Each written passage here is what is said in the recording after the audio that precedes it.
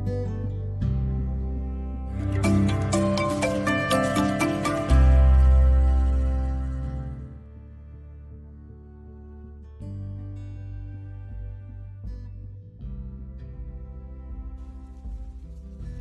morning, everyone. I cannot find a spot where it doesn't look crazy, so enjoy the crazy this morning, this Thursday morning. So I'm finishing this week, finishing strong, completion, being able to complete things. I figured it would be most appropriate to kind of pick up from where the whole procrastination, so that's great. You don't even get started yet. You wait to the last minute. But then what happens when you do start? And there's this whole follow-up thing. I recognize for me that historically my follow-up is horrific. Calling people back, completing tasks. Like, I can start 50 million things, but the follow-up, that's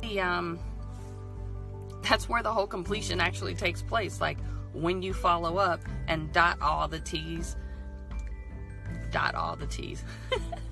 cross all the T's and dot all the I's. Just make sure that you present it the best work possible. So that proofreading, let me send it to someone else, let me review it and see, is this something that I would be proud of presenting? Whatever it is, it could be work, it could be dinner, it could be just yourself every morning. Like, would I really want to check me out or not? But